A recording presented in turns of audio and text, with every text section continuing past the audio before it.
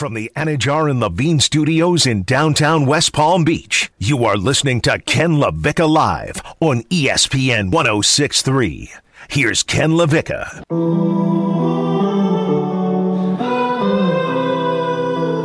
I sat here and tried to explain to you why we get so much coverage of them, but I have something I need to admit as well. Ken LaVicka Live here on ESPN 106.3. We are presented by the FAU MBA Sport Management Program. Again, internationally renowned, one of the best in the world in postgraduate sport management programs, number 19 in the latest rankings according to Sport Business. Again, that is internationally. It's the FAU.edu/MBA Sport. That's how you contact them. That's how you get all your information. That is how you sign up for summer semester classes. FAU.edu/MBA Sport, the FAU MBA Sport Management Program. Ken LaVicka Live here on ESPN 106.3. And so last night, as I'm watching that 5 o'clock game, where you have the Browns in a critical matchup as they try to continue to compete in the AFC North. You have the Raiders who needed to win or the season is over,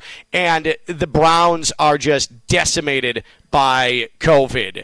Half the roster is gone. Kevin Stefanski, head coach, he's gone. And so you've got Baker Mayfield, who is sitting at home tweeting, and you have Case Keenum as backup sitting at home tweeting because they've been caught up with COVID. And Nick Mullins, who had been on the roster for all of about 6 days, takes over as quarterback. And the Browns, you knew it was going to be an uphill battle going in. That was just gutsy.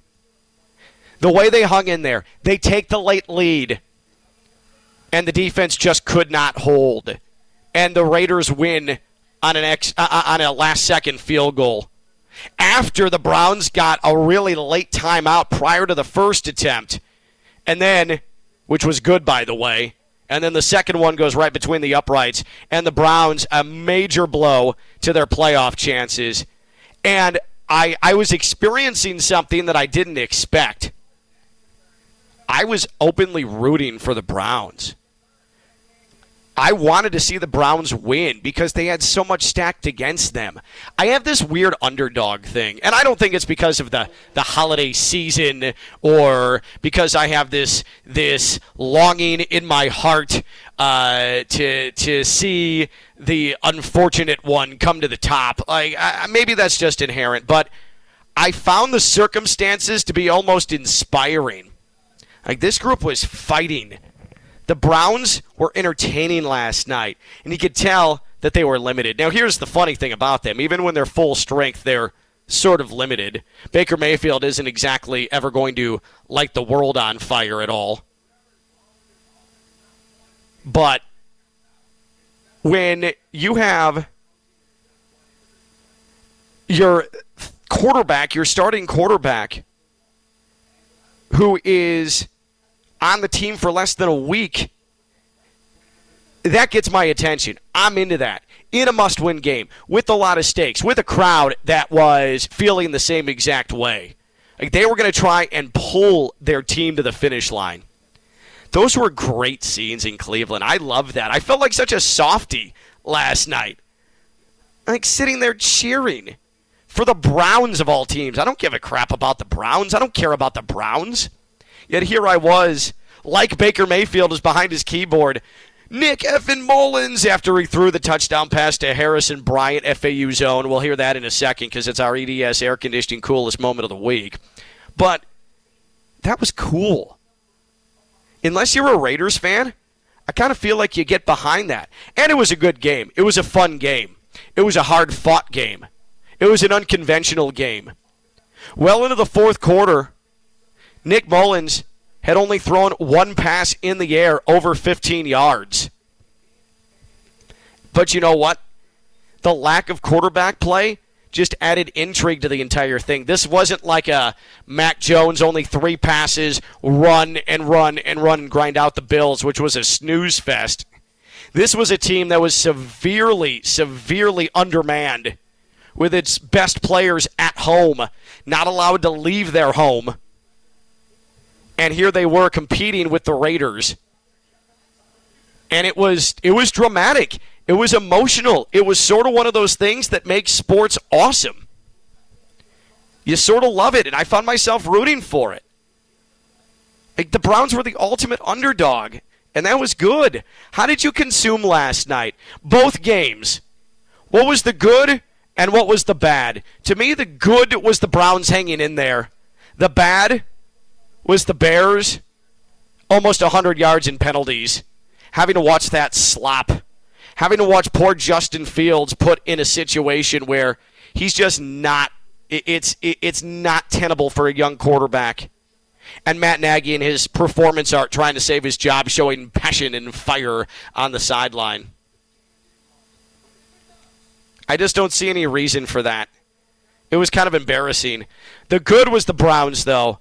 And they might not make the playoffs, and these are circumstances outside of their control now. They could have taken care of things in their control earlier in the season, and I get that.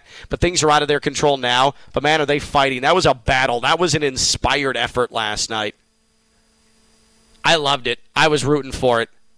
What was the good? What was the bad from yesterday? And also, which teams get more attention than they should? 888-760-3776, 888-760-3776, and tweeted us at ESPN West Palm.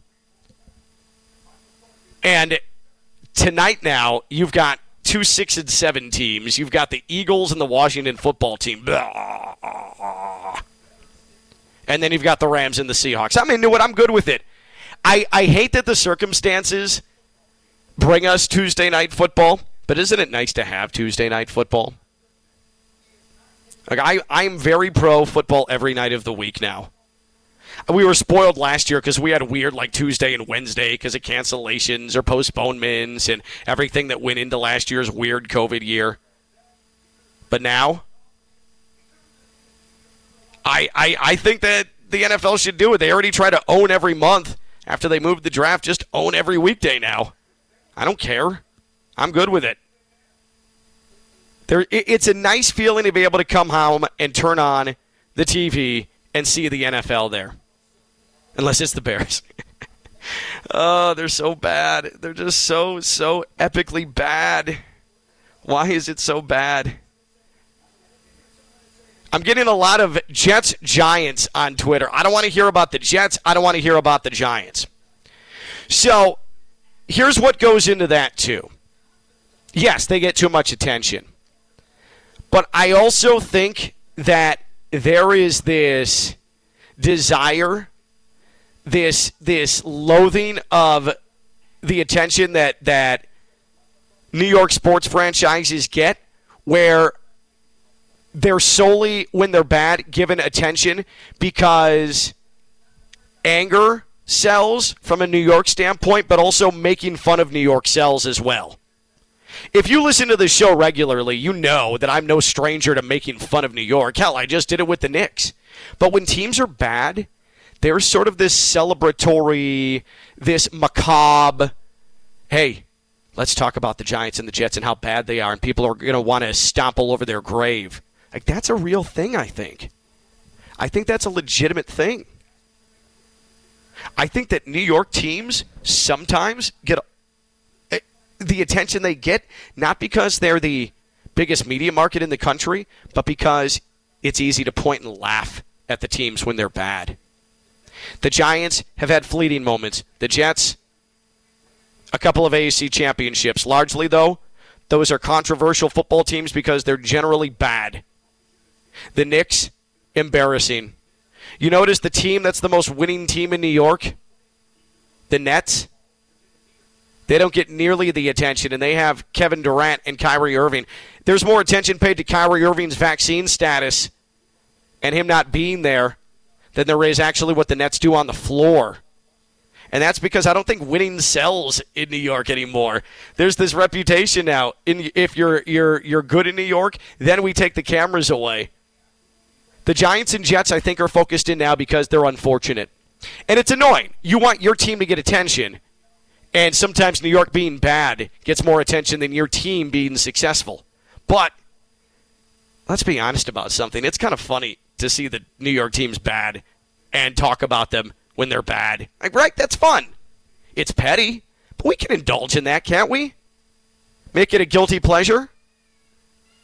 I know I do. You don't deny yourself the finer things in life, okay? Don't deny yourself the finer things in life. Sometimes you just have to make fun of New York, especially their pizza.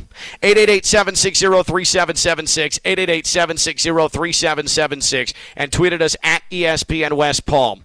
Which teams get the most attention and don't deserve to? What teams get the most undeserved attention, both in the media and when it comes to what's put on primetime national television? And what was the good, what was the bad from football yesterday? The good, the Browns hanging in there. Me openly rooting for them at home, and I don't like the Browns. I don't care about the Browns. The bad, the Bears, and just how inept they look. 888-760-3776, 888-760-3776. Let me tell you about Pat Lawler, Lawler & Associates personal injury attorneys. WantToLawyerUp.com for a free consultation. If you have a personal injury matter, whether it's a slip and fall, whether it's an automobile accident, whether it's a boating accident, a cycling accident in South Florida, you need someone you can trust, and that's Pat Lawler and all the folks at Lawler & Associates. They've been doing it since 2006, and they want to get you the compensation you deserve.